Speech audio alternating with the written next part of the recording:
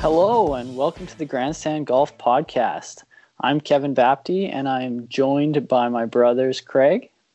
Hey, how's it going, guys? And Adam. What's going on, guys?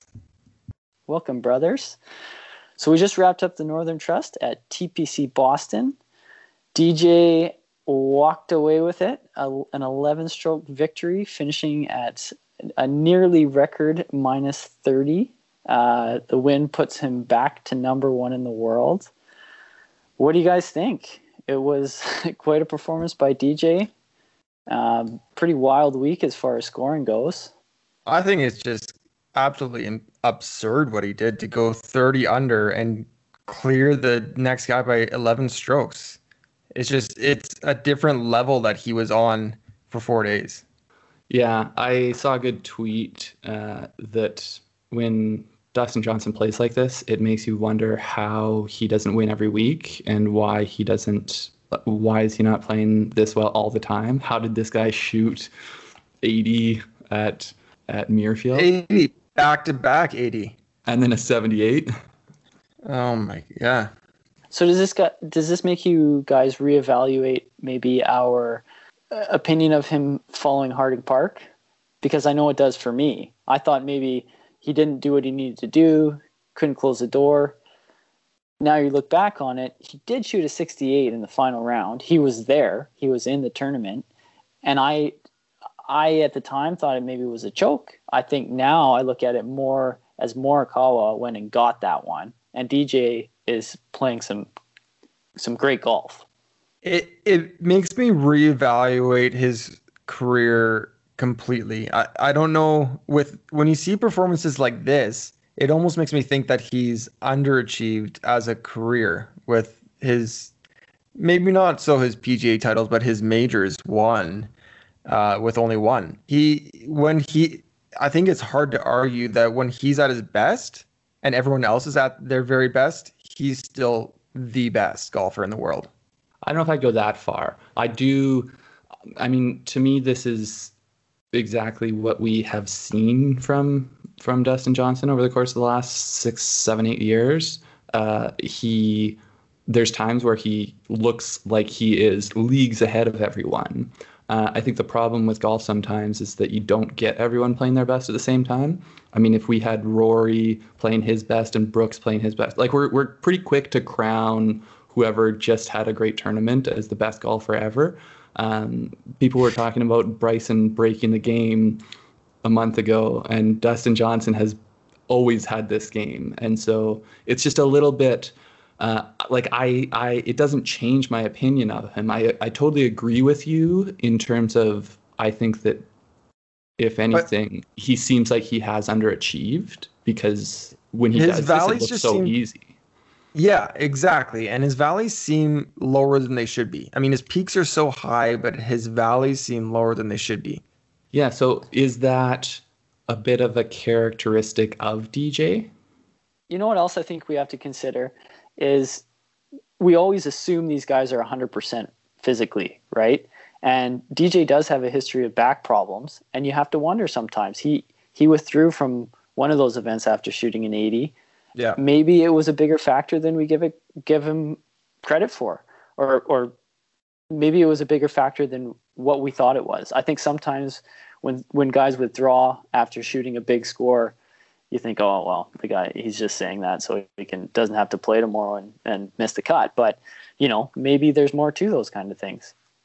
I was also trying to think of another sport comparison for DJ with how dominating he can be at times. And I feel like I don't know if you guys agree with this, but I feel like he also was kind of the first of like that big bomber new generation after Tiger, where they're like, okay, this is kind of changing the game. Then there's new equipment.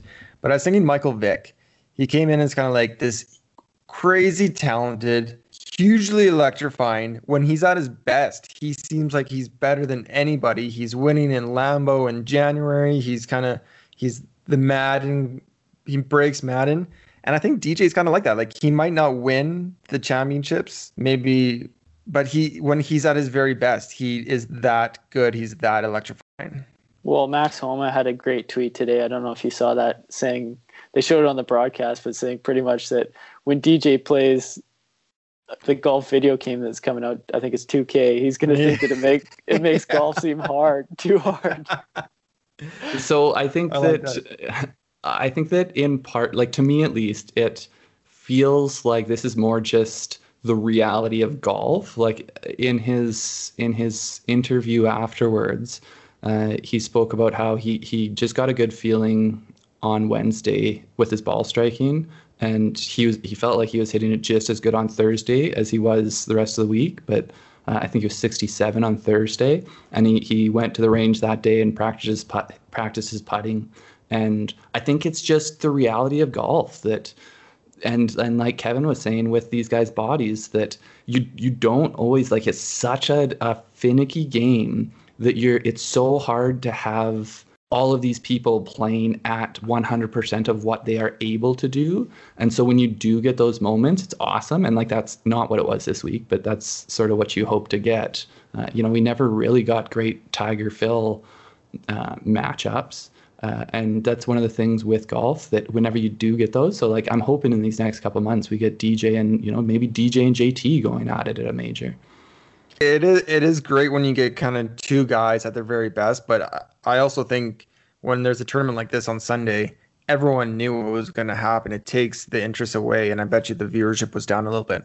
So can we talk for a second about the 59-60 that happened on Friday between Scott and Scheffler?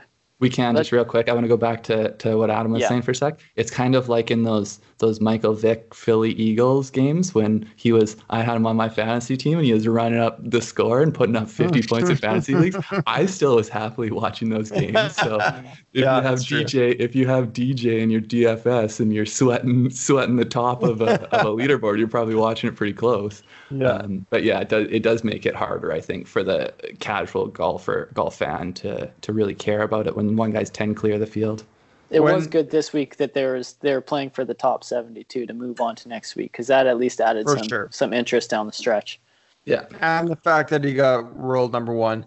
But talking about the 60s and the 60 or 59, if you eliminate DJ 60 on Friday and he just shoots par, he's still tied for the lead at the end of the championship.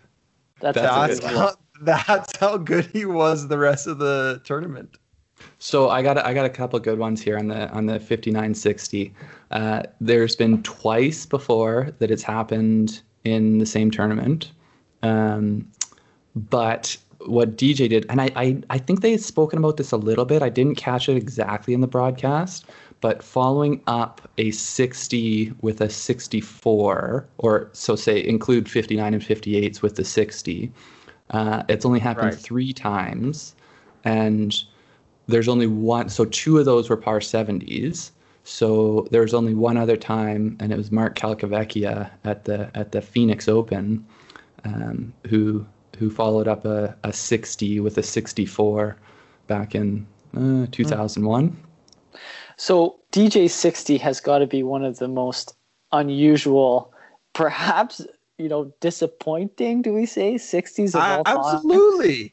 Of course. I mean, who wasn't thinking this guy's going to shoot 56 or how low can he go? And then what was it? The last 7 holes he parred. It was 9 under through 9. I remember that. And it was 27, 33. Was he 11 under through 11 holes or 12 holes, something like that? He has this incredible pace. It was 11 under through 11 holes. And 18 is playing, I think, over a half stroke under par. That's disappointing. I was disappointed. But it's like when you're watching a race in the Olympics or something, you see a guy and he's like, it's, an 800 meter and he's like, he's breaking the world record. He's going crazy. And then it's like, oh, he's just falling. He's falling off the base. Oh, shoot. He didn't actually get the record, He just won a gold medal. Yeah. But doesn't that perfectly sum up kind of DJ's career in some ways? Is that he creates these expectations with play that's so brilliant that when he doesn't perform to that extremely high level, you're almost like, oh, and you're wanting more out of him. It's not fair, but it's just the way it is with DJ. Yeah, I do also like looking back to the PGA. I do like the fact that, Brooks had called out DJ and Rory had his back saying, like, I don't know if you really should be talking about a guy that's got 21 wins. Like, this is why you don't talk about him, like. Well, yeah. And I have to, during that conversation, I said that maybe we had to question whether Brooks had some valid points there, and that his career with 4 majors and 7 wins versus DJ's with 20 wins and 1 major, maybe they were comparable. I think I have to eat my words a little bit here, because DJ, it's easy to forget some of what he's done and why he will leave an impact on the game, why he will have a legacy. Because 11-stroke wins, you don't just fall into 11-stroke wins. That's a level of dominance that especially people have against achieved. The best fields that there is, like, it's not like an 11-stroke win when it's a 1-star player in one of those weeks that no one else is going to. These were all the other best players in the world. The other thing, I think I heard it on from Shane Bacon, just the quality of the wins that Dustin Johnson has had. It's not like it's a bunch of scrub tournaments. It's WGCs, playoff tournaments. His 21 wins are not gimme easy weak field wins. So, I mean, we were talking about the 60 and the 59. I feel like this is exactly what's happened to Scottie Scheffler's 59. It's overshadowed by DJ. Is that fair to say? Absolutely. I think so. I mean, if you shoot a 59, that's great, and that your name is added to an elite list of, the few players that have done it. But if you don't win the tournament with that 59, there's always almost a little asterisk beside it, that for sure. If you shoot I guess what's the minimum, 11 under, and then don't go on to win the tournament, what happened the rest of the way? But I thought I saw something like only about half of the guys who've shot 58 or 59 have actually won those tournaments, which is a little bit. I mean, I guess it goes to show what it takes to win over 4 days of a golf tournament. Scheffler shot 70-71 as well. I mean, that's exactly it. He didn't sustain enough over 4 days. Yeah. I don't know if we want to get into this now, but it also might be a little bit harder to finish when your caddy goes down on the 15th hole or something. Yeah, he played pretty well after that, though. I wouldn't say he had a huge drop off after that. I thought it was pretty funny though, just when that happened, and who was it? Oosthuizen's caddy, who I think was also a substitute caddy, but he comes over and grabs the bag, and then just that whole sequence where he like takes the birdie putt and then he makes his par putt and his caddy's just in the background of the shot. And then the other thing I think it was an assistant pro, someone led better that came in to caddy for him.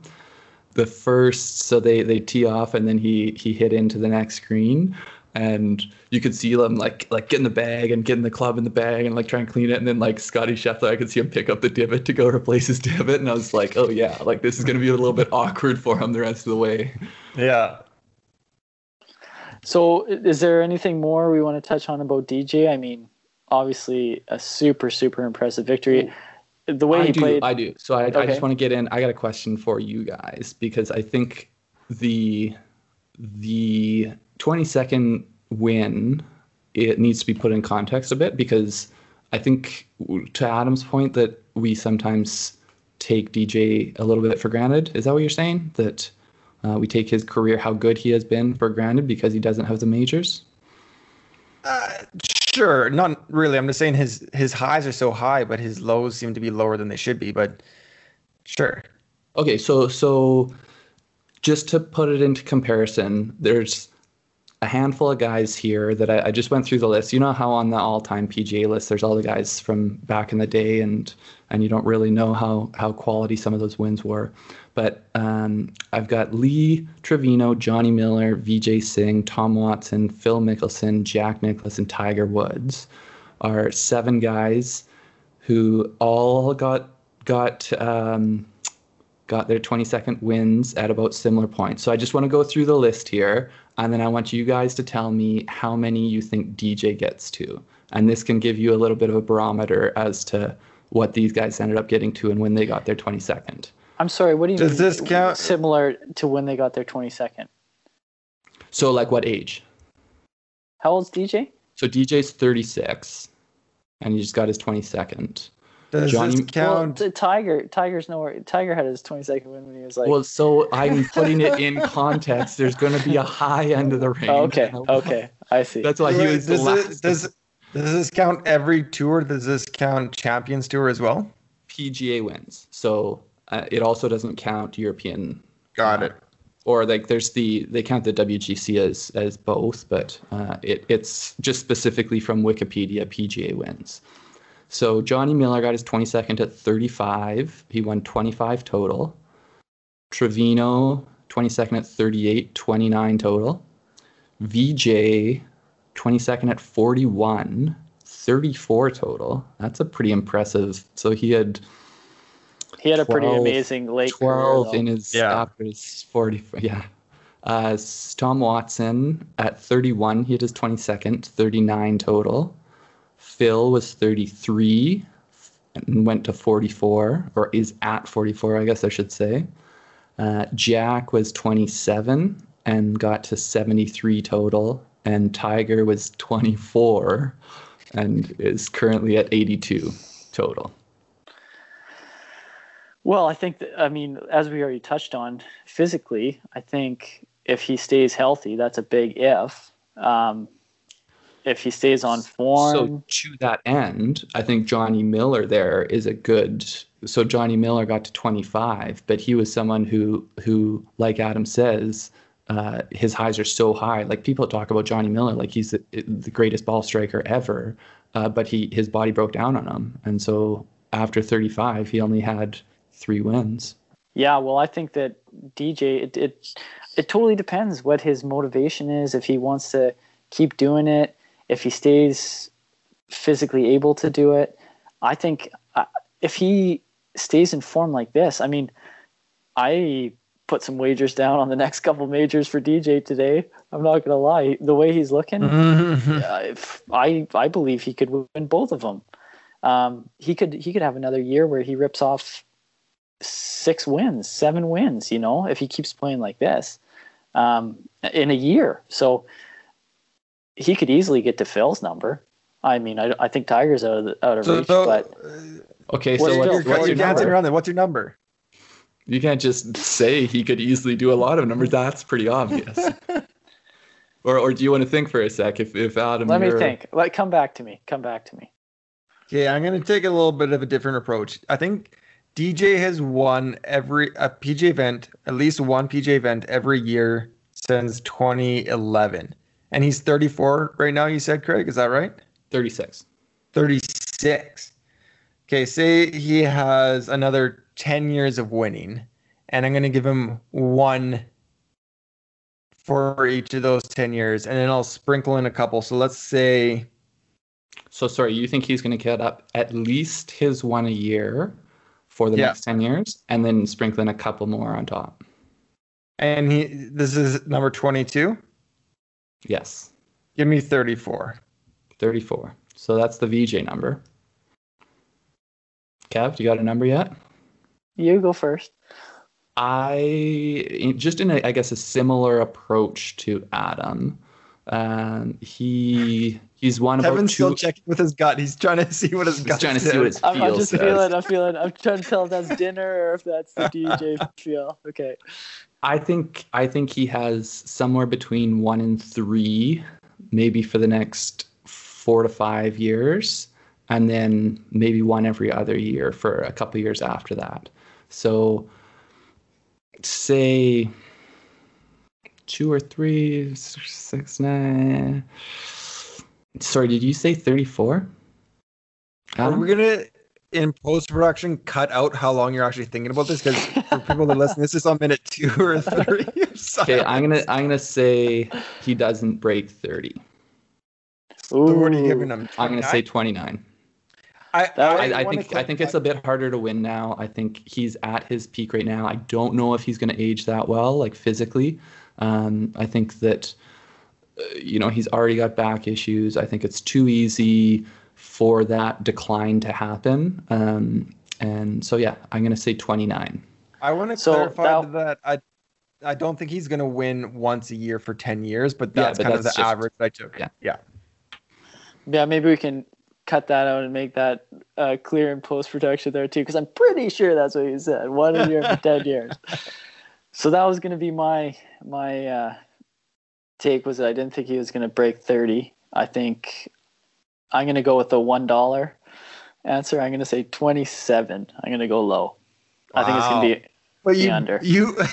Sorry, but you also think he could win both majors this year? Yeah, those are going to be 2 of the 20. He's going to be at 24 after Augusta. No, I'm not saying he's going to win Augusta, but I do think he's going to be right there. I'd love to see him do it now. I think it's also just incredibly hard to win. Like, I think it is. It's very hard to win. He makes it look easy when he plays like this, but winning volumes of tournaments is not an easy thing to do. I think that for DJ, he's more of when he plays well, he's going to win, as opposed to he's going to be a slow, steady guy for a long time. So I think he will have higher, as long as he's playing at a high level, there'll be wins on the table. But yeah. Okay, so that was just a little digression. I wanted to try to see if we had some historical context that we could put it in. Yeah, no, that was good. It's interesting to see where, like, some of the guys you mentioned are legends of the game, or guys that you think of as, I mean, obviously all these guys over 20 wins are Hall of Famers, but to see where he's at in relation to those guys, and even when you think about some of those guys' careers, it is interesting to see. He's kind of he's almost in the middle there. Then, it seems like. And I think it's harder to win in this era than it used to be. And I think we sometimes take for granted a little bit how good DJ is. And so, it is interesting to compare him to the legends of the game. So who else do you think is noteworthy that you guys would like to talk about from this week's tournament? I think we got to talk about Harris. I was really impressed by him until DJ went out there and shot 60. I thought that Harris English was going to win the tournament. He's an interesting guy. I mean, he was on the tour. He had to go back down to the Corn Ferry. I don't know if it was, Corn Ferry or Webb when he was down there, but he now has put himself in a position where he's a top. I don't know what this gets him to. I mean, he's 6th in the FedEx Cup standings. I don't know what this gets him to on the World Golf Rankings, but I was pretty impressed by his play. Yeah, and I think, we knew going in that the winning average at TPC Boston was mid 17 under.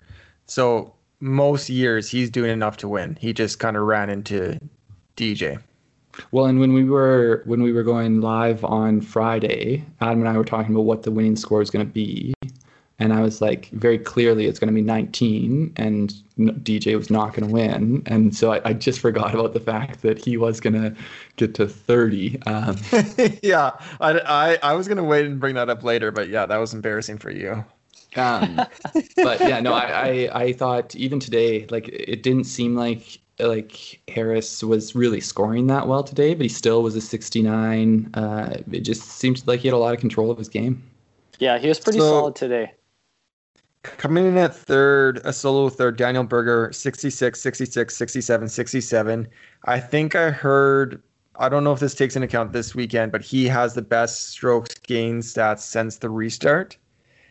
And he's also not playing in the Masters this year. I heard that. How do you guys feel about that?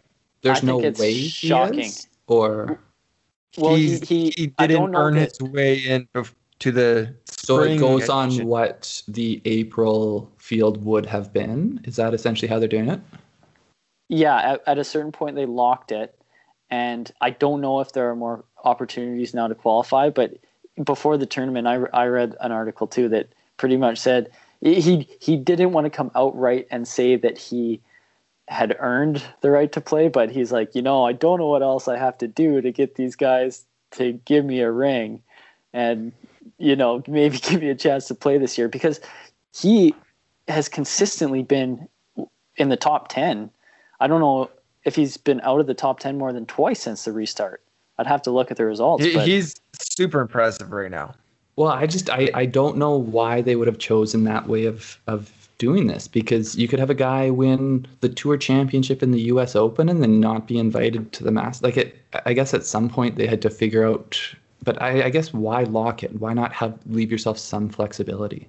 Well, it has to do with the way people qualify for the Masters every year. The guys, and they have a limited field size, right? Yeah. So all the winners from last year qualified for the Masters, and you don't want to take that opportunity for them to play away.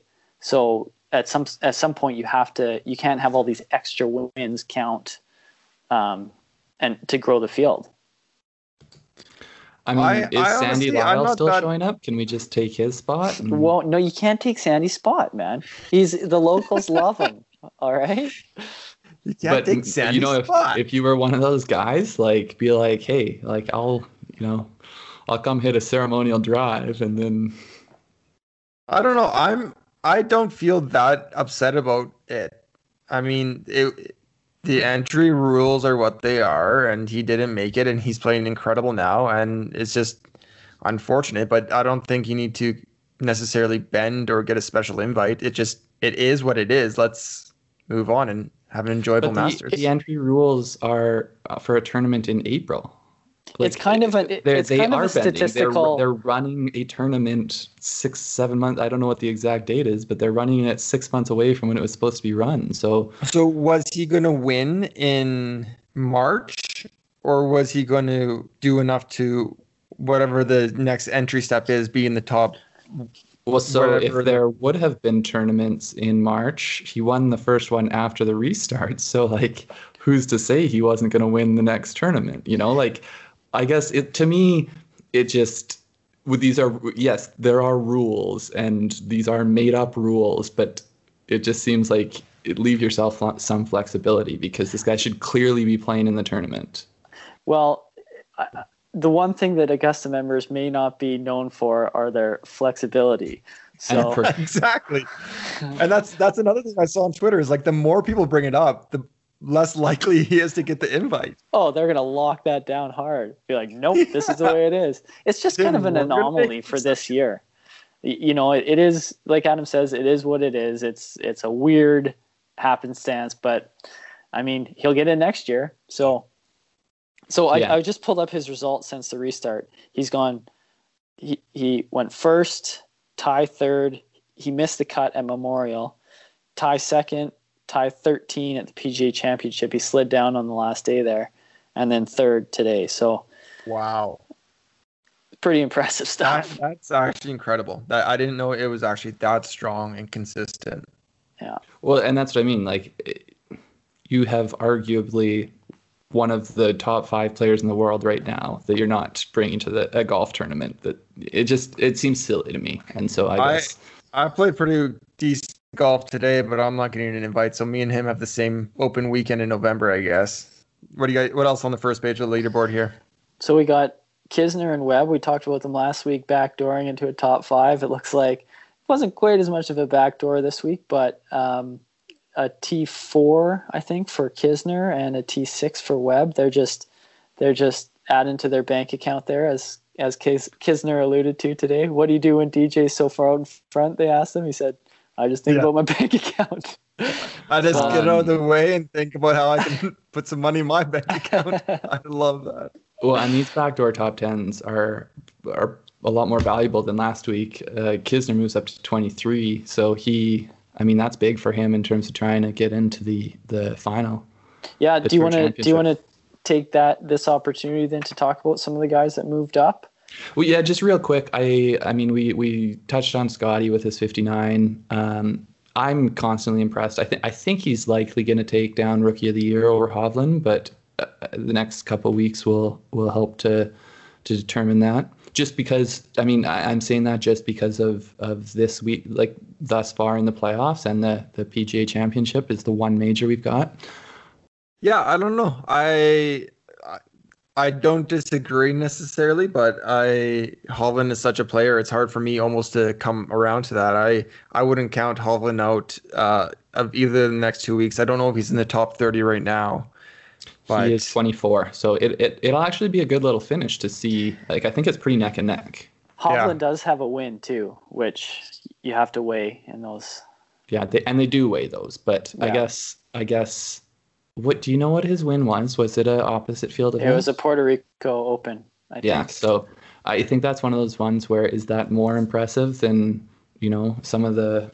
What did Scheffler even end up in the PGA? Do you know? I don't I remember don't what know. he finished. He was I think he was top 5 though for sure. I think he was top 5. I would Have take you heard the Hovland the stat next about- 2 weeks though.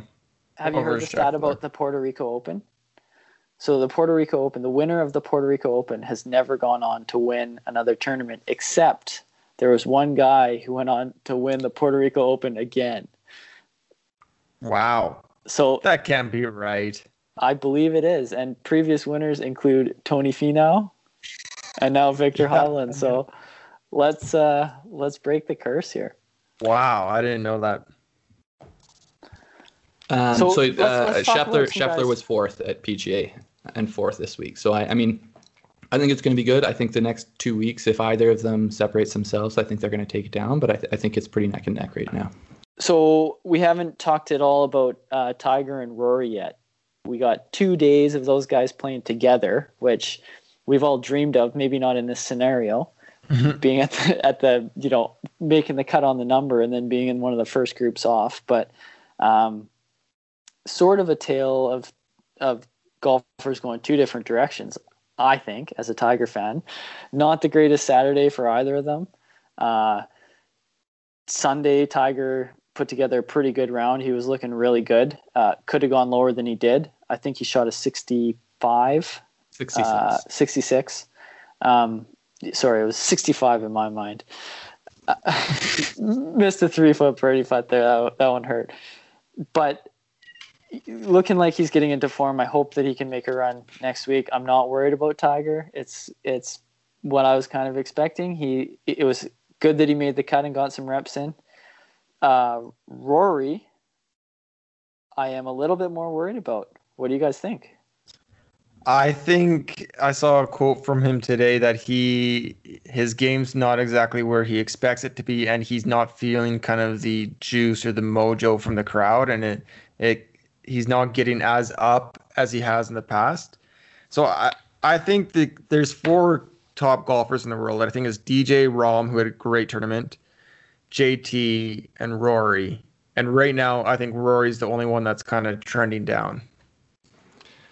Yeah, I saw, I think, the quotes that you're talking about, Adam, and the thing that stood out to me was that he was saying he's tough to find it, like he's tough to finding the inspiration right now, which is like, that's never really something, like once a top talent is struggling to be motivated, like that's a little bit scary. You don't want your one of the world's best golfers to just be kind of going out there and going through the motions, because they're not going to be able to beat the other best golfers in the world with that approach.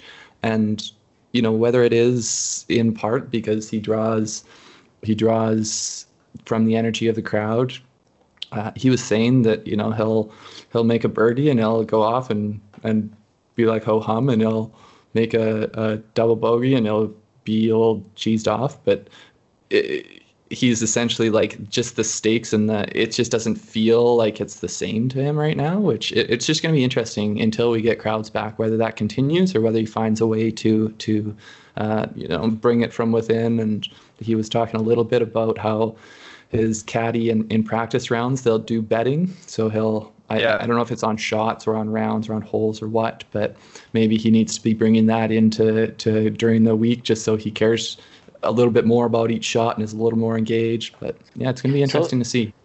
So this was the Sky Sports article, and they talked about that with Rory, and then they also asked Tiger about not playing with crowds. And a point that Tiger made is he believes that those guys have lost one of their advantages by not having the fans, because they're used to having thousands and thousands of people watch their every move all the time. So when they're playing guys who maybe haven't, let's use Harris English as an example. If they're in the final group with a Harris English who maybe hasn't had that throng of people following him his whole career, for sure you will feel the jitters more than these guys that are used to playing in that environment, and they feed off the energy of those guys. When they start getting rolling, that's when they hit their pinnacles. Yeah, who cares though? So that's an advantage that's gone for them, because I mean, so what? Like, get it another way. Find it within. Find it internally. No, but it's an interesting point to the no fans thing, because I hadn't really thought of that at all. But these guys that are elite, I agree, play better golf and you're going to win. But I mean, we've seen that from Tiger's playing partners throughout for decades. That, I mean, they just couldn't handle what he goes through for every single round of his life. And yeah, now it's maybe a little bit more of an equal playing surface, and they also don't have bumpers of crowds lining the fairways. I don't know. I feel like this is probably the most like relaxed Tiger has had playing competitive golf in so long, because he doesn't, I mean, you always think about no matter who's in contention, the throng of people that follow Tiger around the course is just absurd. I'm not going to get into the bumper crowd, because I think that's a played out argument that doesn't hold. But I do agree that, like, find a way to motivate yourself. Everyone's playing under the same conditions, so find a way to motivate yourself. And if you're not, someone else will, and they're going to beat you. My quote of the week this week comes from Rory. While we're talking about him, ask what's the difference between a birdie and a triple, and Rory says 4 shots usually. Concise answer. Rory made a couple of those, so he knows what he's talking about this week. I thought he would have said not chipping it backwards into the water. But well, yeah, what happened there? Maybe hit a rock or something.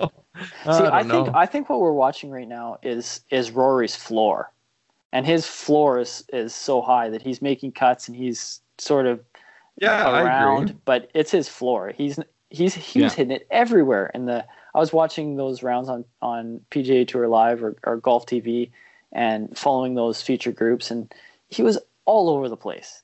He can still make a ton of birdies, but he's making bad bogeys, and if we were hitting it in the spots he was hitting it, we'd be making a lot more triples than he was. I'm just putting X's on my card. No, I agree. I think that's the reality, and it's a little bit of the difference. I mean, it's not that Rory's not ever made huge blow up rounds, but when you see what DJ has had in his off rounds this year, I think that's where a little bit what Adam's talking about with the volatility of DJ. And Rory has had volatility, but I think this is him not playing great golf right now. And so I just really want to see Rory get it back. I think that these next couple of months coming up, if he can be competitive in these 2 majors and the Tour Championship's the Tour Championship, he's got enough money. I don't think he's obviously not motivated by the money, because that's what a lot of these guys are playing for right now. And he's got enough. Yeah. So let's quickly recap our picks from this week. I believe it was a bit of a rough week for everybody, but I think I had the most accurate ones. So let's just review. Okay, let's review. God, I don't know if that's right. So my pick to win was Tony Finau, which obviously didn't work out. And my sleeper was Mark Leishman, which obviously didn't work out. Wait, sorry. How many of those guys made the cut? 0 of those guys made the cut. Okay. But you know what? I think had they made the cut, they were poised to make a run at 30 under. So I missed by a hair there. Yeah, I'm sure. Yeah. Okay. The pick of top Canadian of Mackenzie Hughes proved to be a winner. So that's one. And then my fade of Jordan Spieth. Jordan Spieth will not be playing next week. That will be, and he missed the cut. So 2 for Must have been a 4 is little what bit- I'm going to take Must have been here. a little bit nervous on Thursday when he was going on his 6th straight birdie or so. You know what? He's done that enough this year. I wasn't really nervous. I'd also, So my you know, picks- I could even move it to 3 for 5 as my original fade was Brooks Koepka, who didn't even show up. So I think that's the ultimate fade. I do feel like a Jordan Spieth fade is a little bit like, I mean, who is he around on DraftKings salaries? Like Abe Answer and Hey, honest Abe, don't. Siwoo Kim. I'm just saying Yeah. that, like, in terms of fade, it's not going too far out on a limb. Also, we know he's struggling. Like, don't kick the guy while he's down. You know, let's cheer for him. So, Craig, why don't you fill us in on who you faded this week to explain what a good fade should be? So if you want to understand a little bit of how to make a fade, no, so my pick of Rory, I thought that Rory was going to start turning it around. Obviously, he has not. He did limp in to make the cut, but didn't really do much afterwards. My fade of DJ was not the best, but if you think about it, I saw him at 1-20, and so he wins about a tournament a year, Adam was saying. And so what I was thinking, 20, like, he's already got his win. I just don't think it's going to happen. No, in all honesty, I think it was a mistake to pick DJ as a fade because I was Wow. no, because I What was a still call. thinking more in the DFS mindset where, like, DJ is either, he's either winning tournaments or he's sinking your whole ticket. When you want to pick a fade for this purpose, you don't necessarily want to pick a guy who is going to go out there and win the tournament by 11 strokes, and DJ could do that any week. You know what I'll say? I think what we all try to do, and I respect more from people who pick fades that are in that shorter category to win, and you want them. Oh, what, Kevin? Okay. When you have the stones to fade DJ, I think that says a lot more than saying, "Oh, I'm going to fade Mark Leishman," or No, someone. I picked Mark Leishman to win as a sleeper. Just to be Well, clear. he should have been a fade, even though he's a weak fade. So what you're telling me right now is you're giving Craig more credit for fading the guy who won by 11 strokes and got to 30 under than you're giving to me for picking Spieth, who was somewhere calling to finally rally and qualify for next week, and he missed the cut and did not do it. I let me say your pick is slightly better than Craig's. Okay, thank you. But only slightly because I'll take it. So Connors played well. Mackenzie Hughes did squeak him out. What I think it actually ended up at a one shot win. No, Hughes was 13 and Connors was 11, so he got him by 2. But one thing I was going to mention on that note, and maybe this is the time to do it, we've got 4 Canadians moving on to the BMW, which is the most we've ever had by 2. We have previously only had 2 guys make it in any year, and the most that we've ever had make it into the Tour Championship is 1. So we, if 2 of those guys make it through, we'll be setting another record for the Canucks. Sleeper, Cameron Champ. Cam Champ. Sorry, I didn't have it up here. Champ, yeah, he just missed the cut by 1. I thought that, he had a bad Thursday. He tried to make it on Friday. Didn't work out. Would pick him again as a sleeper. I think he's the type of guy with his length that when he does, like, he's not going to be a guy that's going to middle around 30 or 40. He's going to contend and he's going to miss cuts. Adam, who do you got? I'll run through mine. I picked Bryson as my winner. He missed the cut, but you know what? I still don't hate the pick. He just didn't have. He was in fine form. He had won at the course before. He was 117th in the tournament in putting, and he lost strokes on approach. So he has some things to clean up for the rest of the season, but I'm fine with the pick. It didn't turn out, but yeah, Bryson was my pick. My sleeper was Cameron Davis. And I called this, I think, Monday night on our DFS stream, and I'm pretty happy with this. He was kind of, I don't know, maybe in the Haotong Lee kind of comparison to the PGA Championship. He was getting a lot of the press and media after Thursday, not so much on Friday, but he was hanging in there. He was in the last kind of final groups on Saturday. Had a little bit of a blow up, finished T29 though, and I mean, he was a deeper sleeper than the second or third kind of tier of guys, so I'm pretty happy with that. My favorite was Justin. Sorry, just for some context on that, he was 6,300 on DraftKings, which, if you do know what that means, that's always down there for sleepers. So it's an aggressive sleeper, which is nice. Yeah. And then I had Justin Rose as my fade, and it was looking good. And then on his 36th hole, he dropped a bomb. He slammed in a putt from about 30 feet to make the cut. And then actually had a great weekend, and I rostered him on my Sunday showdown because he was showing more form as the tournament went on. And then my top Canadian was Adam Hadwin, who missed the cut, but we'll be moving on to BMW. Just to add to that, we were doing a live cut sweat show on Friday, and the last thing to come in was Justin Rose having to make the cut or not, and I was cheering hard because I like Justin Rose. He's an easy guy to cheer for, and so I was just like pumped when he made it, and Adam. He dropped a pretty good putt to make it and have a chance to try to get into next week. And Adam was just like all upset. And I was like, what? Like, what? Were you cheering against Rose? And he's like, yeah, he was my fade this week. I'm sorry. So you're a Rose fan?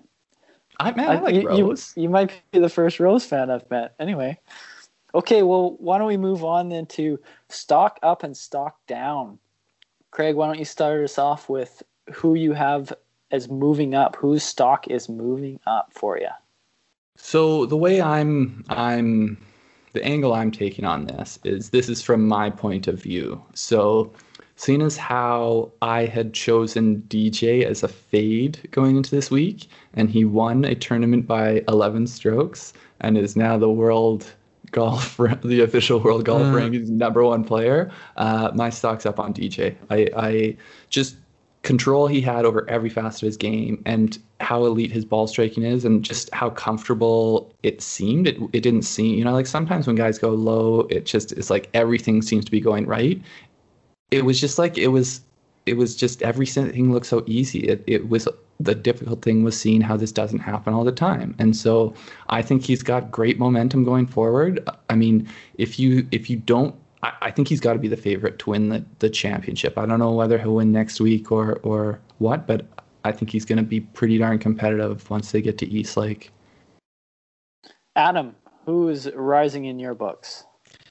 Yeah, I mean, wow, that's a bold call by Craig with DJ. I mean, wow, that's something. I'm going a little bit lesser known. I'm going with Cameron Smith, the young Aussie who has had more of a rough 2020, especially since the restart. He won early in the year, but he's had a rough restart. He went miscut, and then went 68, 59, 43, and then 18. This week he was 7th tee to green and 3rd on approach. He's one of these guys. I mean, he's an international team player last year on the President's Cup, so he's hanging around with these guys, but he just kind of seemed out of form. So he's one of these guys that I think is literally kind of finding his stroke and improving week to week. So he's trending up for me. He's stock up. My stock up this week, after this week, is Mackenzie Hughes, my pick for top Canadian. Nice. I've been kind of keeping my eye on Hughes. Obviously, is one of the Canadians, but this makes 7 cuts in a row for Hughes. 2 top 10s in that stretch. He was 13th this week. He's moved up to 36 in the FedEx Cup standings. So with a good week next week, he's got a chance to make it to the Tour Championship there. He's just been playing really solid golf. He's not, he's not a guy who's going to overpower courses or anything like that, but he's just consistently moving up leaderboards during the week, kind of doing what he has to do, not putting up big scores. And I've just been impressed. So he's a guy I'm going to be watching next week and rooting for him, hoping he can make the Tour Championship. My stock down, another one of my picks is Mark Leishman. He missed the cut. He finished +5. He has nothing going on. Early in the season, he was playing great. He won at the Farmers. He was second at Bay Hill. But since the restart, he's missed 4 of 7 cuts. His highest finish is a T40, which might lead you to ask the question why he was my sleeper. And it is possible I didn't dive into these numbers prior to making that pick. But so from going from my sleeper, he's definitely on the downward trend. He's a guy I will be fading in the future. That's probably smart. Craig, who do you have as your stock down? So on the same note as my my stock up, my stock down is Rory. It pains me to say it, but maybe it's just because of how high my opinion of Rory is, and this is where I'm saying this is what I'm looking at as stock up, stock down is from what my perception of these players were going into the tournament to what they are leaving it. And I just have, like, when you have someone, maybe the thing that this feels like to me is a little bit like the Andrew Luck situation, where, I mean, Andrew Luck, if he was playing football, would be the best player in football. But arguable. Arguable. Yeah, it's arguable. But there's not a lot of people who would potentially be the best at anything in the world that like have just decided not to do it. And that's what happens when people lose passion and they don't have the same drive and motivation to compete like they used to. And I mean, that was a little bit different because of injuries and other things. But I worry when you hear that kind of thing out of Rory. And so I hope that he can find something to give him that drive going into these majors. I don't know. I honestly don't know. I mean, he can turn it on at any point, but I don't like him a whole lot in the next couple of weeks. So Adam, how about your stock down? What do you got for us? Well, I think it was inevitable that Craig was going to mention Andrew Luck at some point. I just didn't think it was going to be in episode 2 of our podcast. So that's impressive that you somehow found a comparison that you like. I'm just surprised I haven't mentioned Peyton yet. Oh, God. I'm going to continue on Craig's train of my pick to win and pick Bryson as my stock down. And I'm going to specify I'm stock down on Bryson's putting and his approach. I think he's fine what he's doing. I think his transformation's fine. His off the tee game is strong. Don't change. I mean, continue down that path that you're going, but figure something out on the greens. Somehow get some feel. I know you have this whole system of how far to bring it back, but it's not working right now, and it might not work from week to week to week with different greens and different green speeds and different grass types. So my stock down is on Bryson and Bryson's putting. And hopefully Bryson's listening to take this advice. And hopefully my stock can be down on all the broadcasters constantly talking about Bryson. Yeah, well, I'm just so over it. I mean, yeah. You guys embrace it. Embrace it. It's one of the greatest shows out there. When DJ isn't running away with it by 11, watching Bryson do his thing is one of the funniest things going. He's either breaking a driver head or telling a cameraman not to film him. The drama. There's one point, I think it was on Friday, when they had him in feature group and they had Kisner as, I don't know if he was another feature group or just like the bonus coverage, but they're talking about Bryson like he's the greatest thing since sliced bread, and he's won over and like clearly missing the cut at this point. And they're like, yeah, like how can a guy like Kisner even compare? And he was like a 10 under or something at the time. And I'm like, Yeah. like maybe golf is a multifaceted game where there's a whole bunch of things going on and people can win in all kinds of different ways. But it's just getting so old. Well, I think I agree and disagree. Yeah. it's going to be the way it is for a while with Bryson. You can't look away. So you're going to be hearing a lot about him. Yeah, and I liked to watch it unfold in terms of the competition each week. I think he adds a lot as the character he is and what he brings to the game. But it's just like, okay, if he's not the story, don't make him the story. That's more what I find. The one thing with Bryson, and I think he does it more than any other maybe tour pro, or at least we see it, is when guys line up their putt, they miss their putt, and then they look like, well, the green's supposed to break that way. My book tells me that it breaks that way. Well, guess what? It didn't. So don't go back to your book where it tells you that it has to break to the right, because guess what? It stayed straight. It's a game of feel, and it's a game of what you see. I'm over this whole kind of green book and guys being like, it had to go the other way.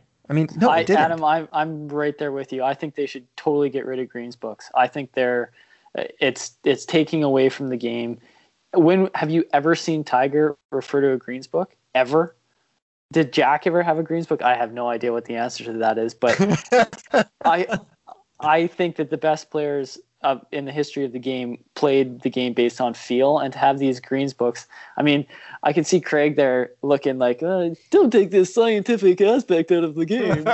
Well, I guess I don't quite know what you're saying. Like, should they not be like essentially they're notes? Like they're I believe they can have the green and they can a picture of the green and they can almost be grid like a topography. Yeah, but I mean, yeah. So, but you're saying they can't have notes?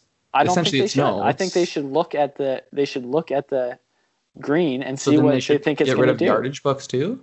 But don't complain that your book says that it should go slightly down to the right. No, I totally agree with that. Like, I'm not whatever yardage, happened. Yardage books is something different though, Craig. Yardage books is like you can't necessarily see the distance or the yardage marker. It's for pace of play. Whereas a green, you can see the green. You can see how far the green is away. No, but you can't necessarily. There can be obstructions in the way from your view. You might not be close to a marker on the fairway or one of the yardage markers, and you need a mark like from a bunker or something to have a rough idea of how far out you are. It's totally different than It's totally different than a greens book, in my opinion. A greens book, you can see everything that's laying there in front of you.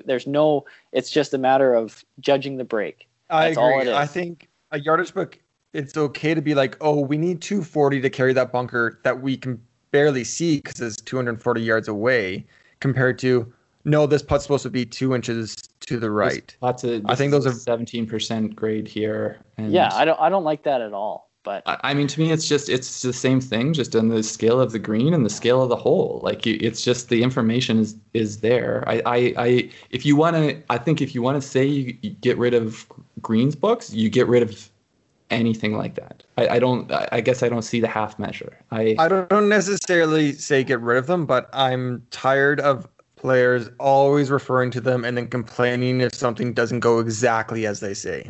I'm saying get rid of them.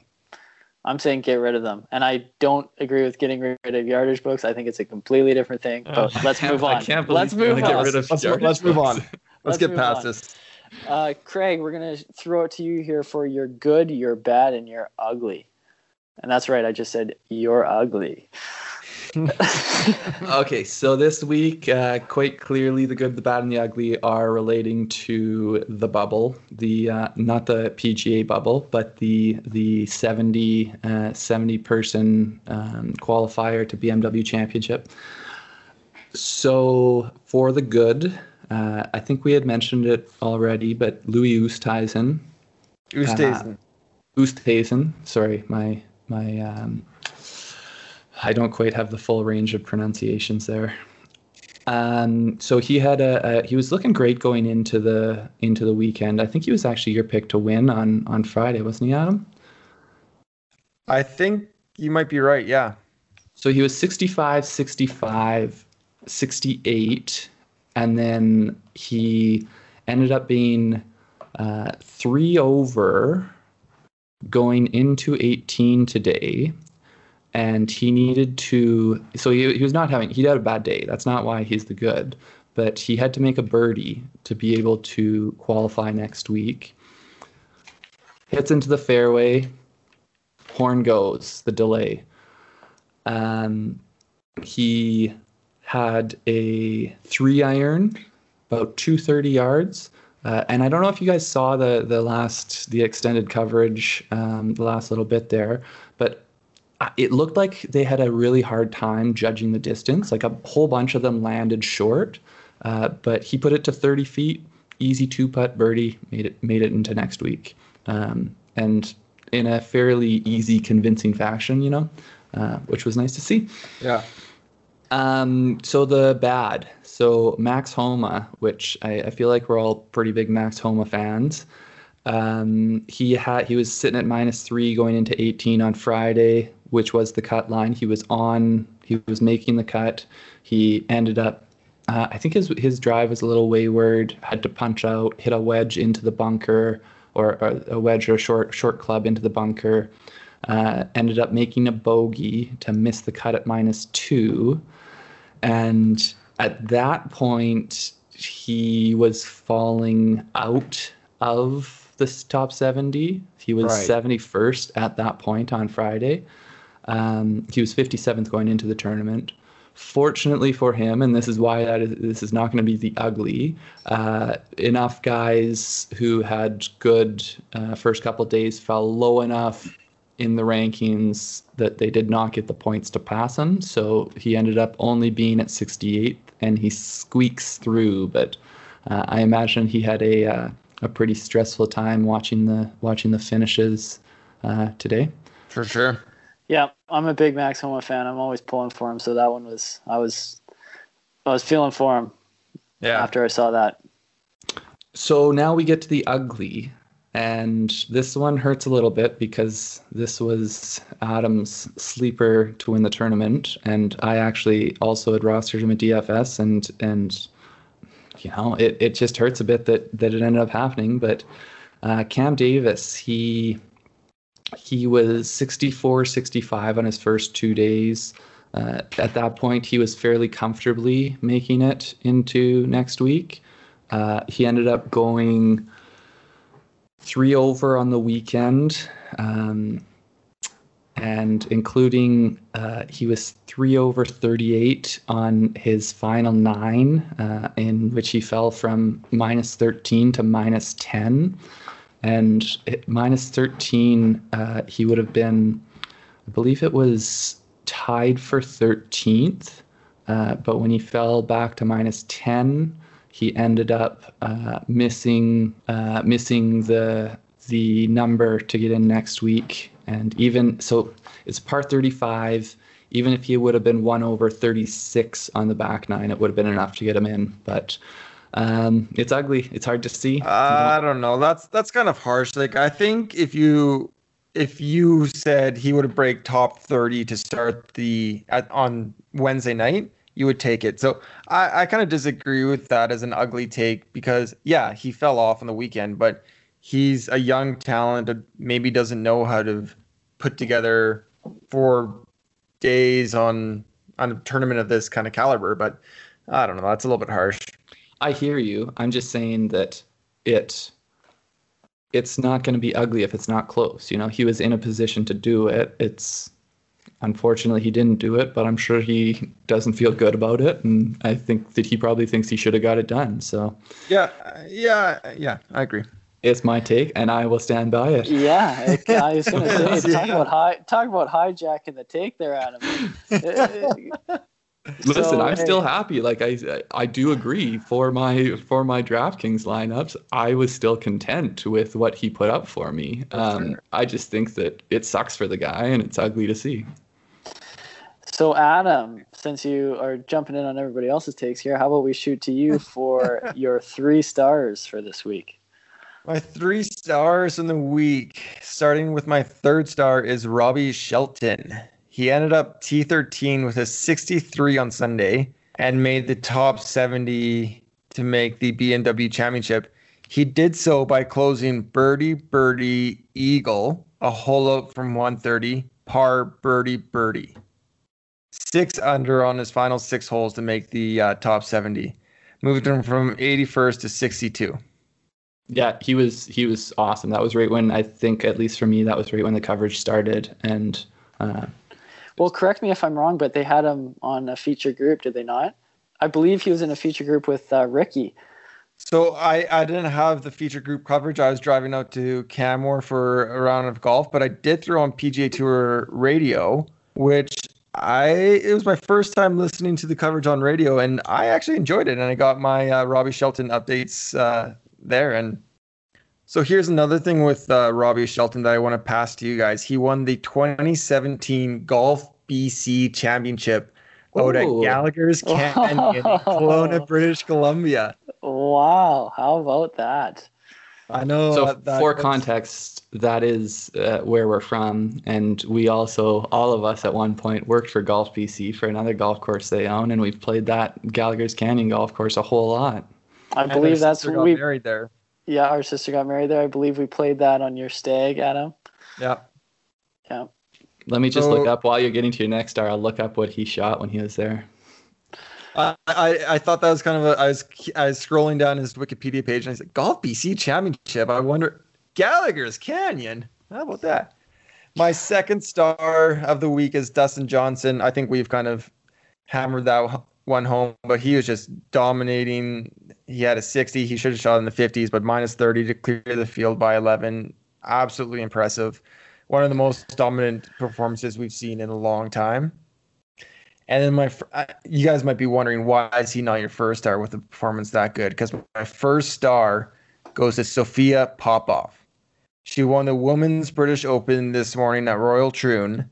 I don't know if you guys caught it on. It's actually kind of weird how it went from the Golf Channel to NBC for the last 3 holes there. But one of the best stories I think I've seen in golf in a while. She was ranked 304th in the world coming into the major. Her first top 10 in an LPGA event was just a couple weeks before to get her invite into the Women's British Open. 3 weeks ago, she was caddying on the LPGA Tour for her friend. And she's just been grinding during the COVID break on mini tours. And she got that top 10 and she capitalized. And I think she ended up winning by a few strokes. I saw some other coverage where she was caddying, I think, for herself, maybe on Thursday, Friday, and then her boyfriend was caddying. A little with push her. cart, I saw. Yeah, she had the push cart. She hit a bunker. She hit it out of the bunker, had to grab the rake the bunker, got up, got the putter cover off, lined up the putt. It was incredible. What a story. What a performance. One of those life-changing moments that it's kind of a goosebump type moment. A story you almost wouldn't believe if you saw it in a movie or something. It's a classic, like, caddy, pretty good player in her own right. Like, yeah. Yeah, no, that's awesome. I saw an article said it's probably going to be the sports story of the year, or like it should be. It may not be, because you know how much love women's sports usually gets, but it's the type of thing that should be the sports story of the year. Yeah, I don't know how much coverage it will get. It was kind of lighting up Twitter a little bit the weekend, but that's my Twitter, who it's pretty golf heavy. So my 3 stars: 3rd star Robbie Shelton, 2nd star Dustin Johnson, and 1st star Sophia Popov. And Robbie Shelton was minus 19 over 4 rounds at Gallagher's, which I think I've been pretty close to that. But I think in 50 rounds, my collective birdies there. That would be a good one where we could see if we went and did a scramble to see. Oh no, we could get minus 19 in a scramble easy. In 4 rounds, maybe. In 4, yeah. Yeah. Yeah. Okay.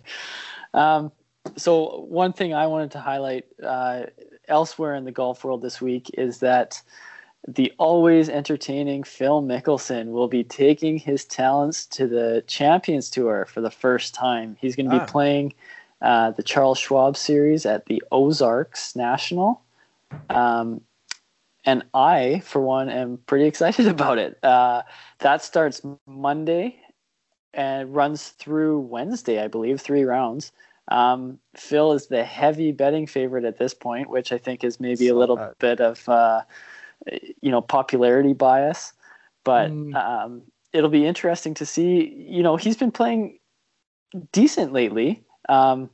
Not obviously the best golf he's ever played, but he's been playing quite well recently, and he had a tie for second, I think, on the tour.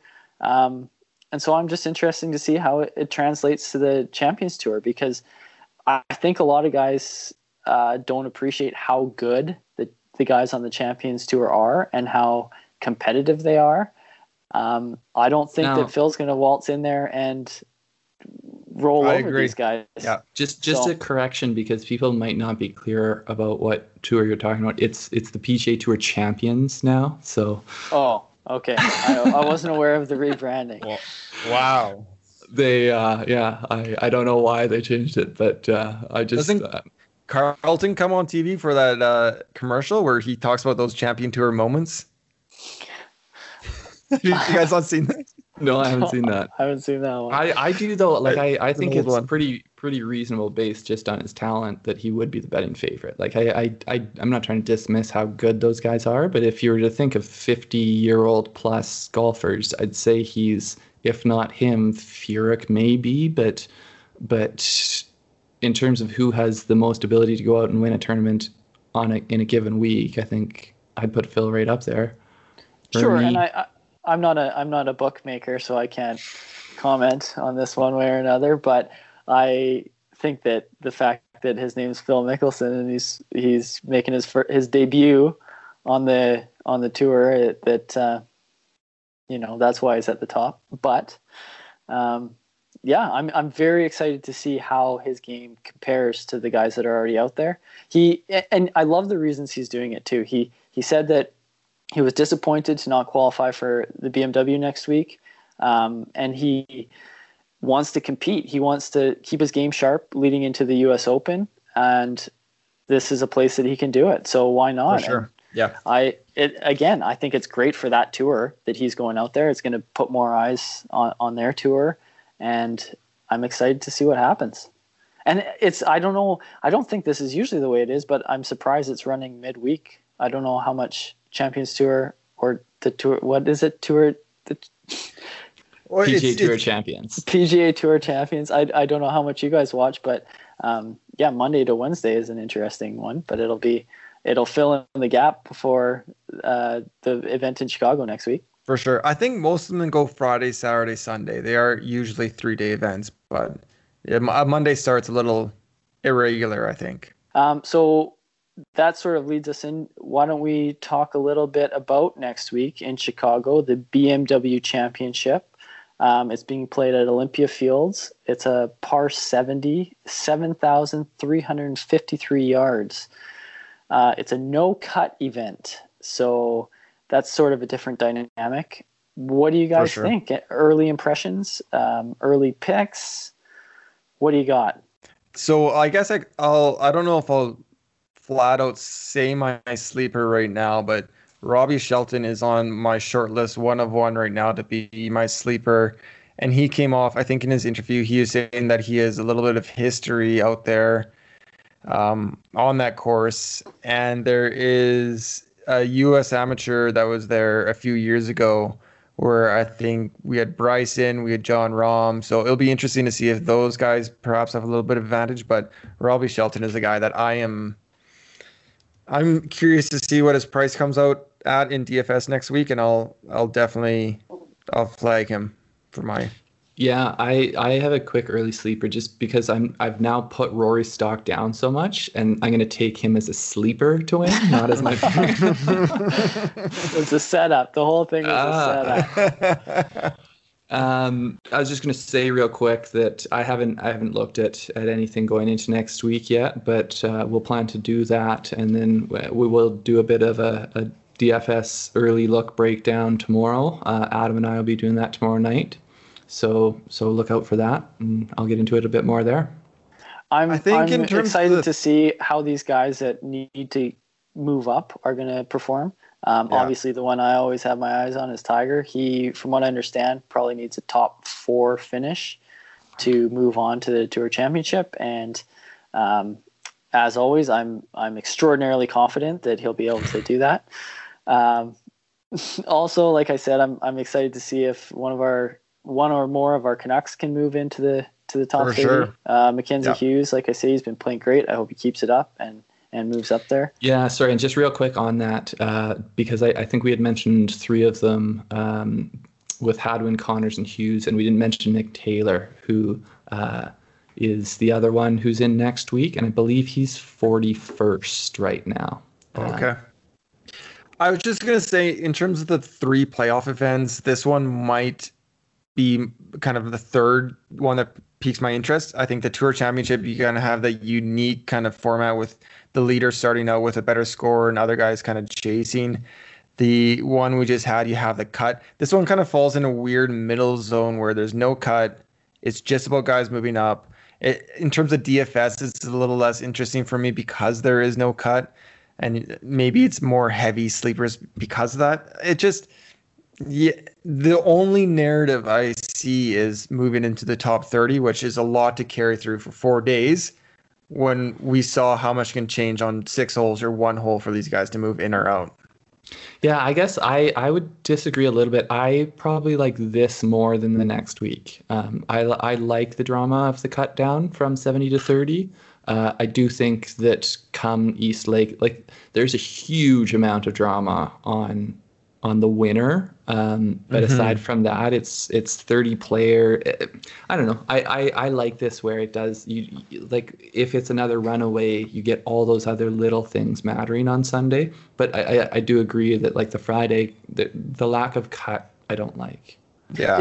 In a way, I think that the way they're doing East Lake now with a staggered start, essentially,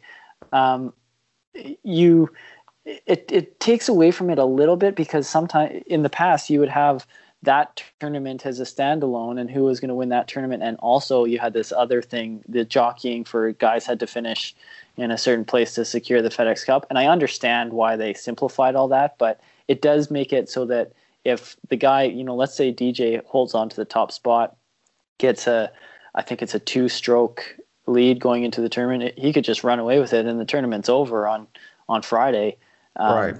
So we'll see what happens, but I think last year was pretty successful in the rollout of that. It did become pretty exciting, but we'll see. I'm excited. I also think there's so many different ways to play golf and score golf and set up a tournament structure that 3 tournaments of 4 days is a little bit repetitive. Maybe there's the guys 8 inside the bubble, 8 outside is like a 16 match play type bracket where I don't know, or something you do the 70 down to 32 and you make it a match play.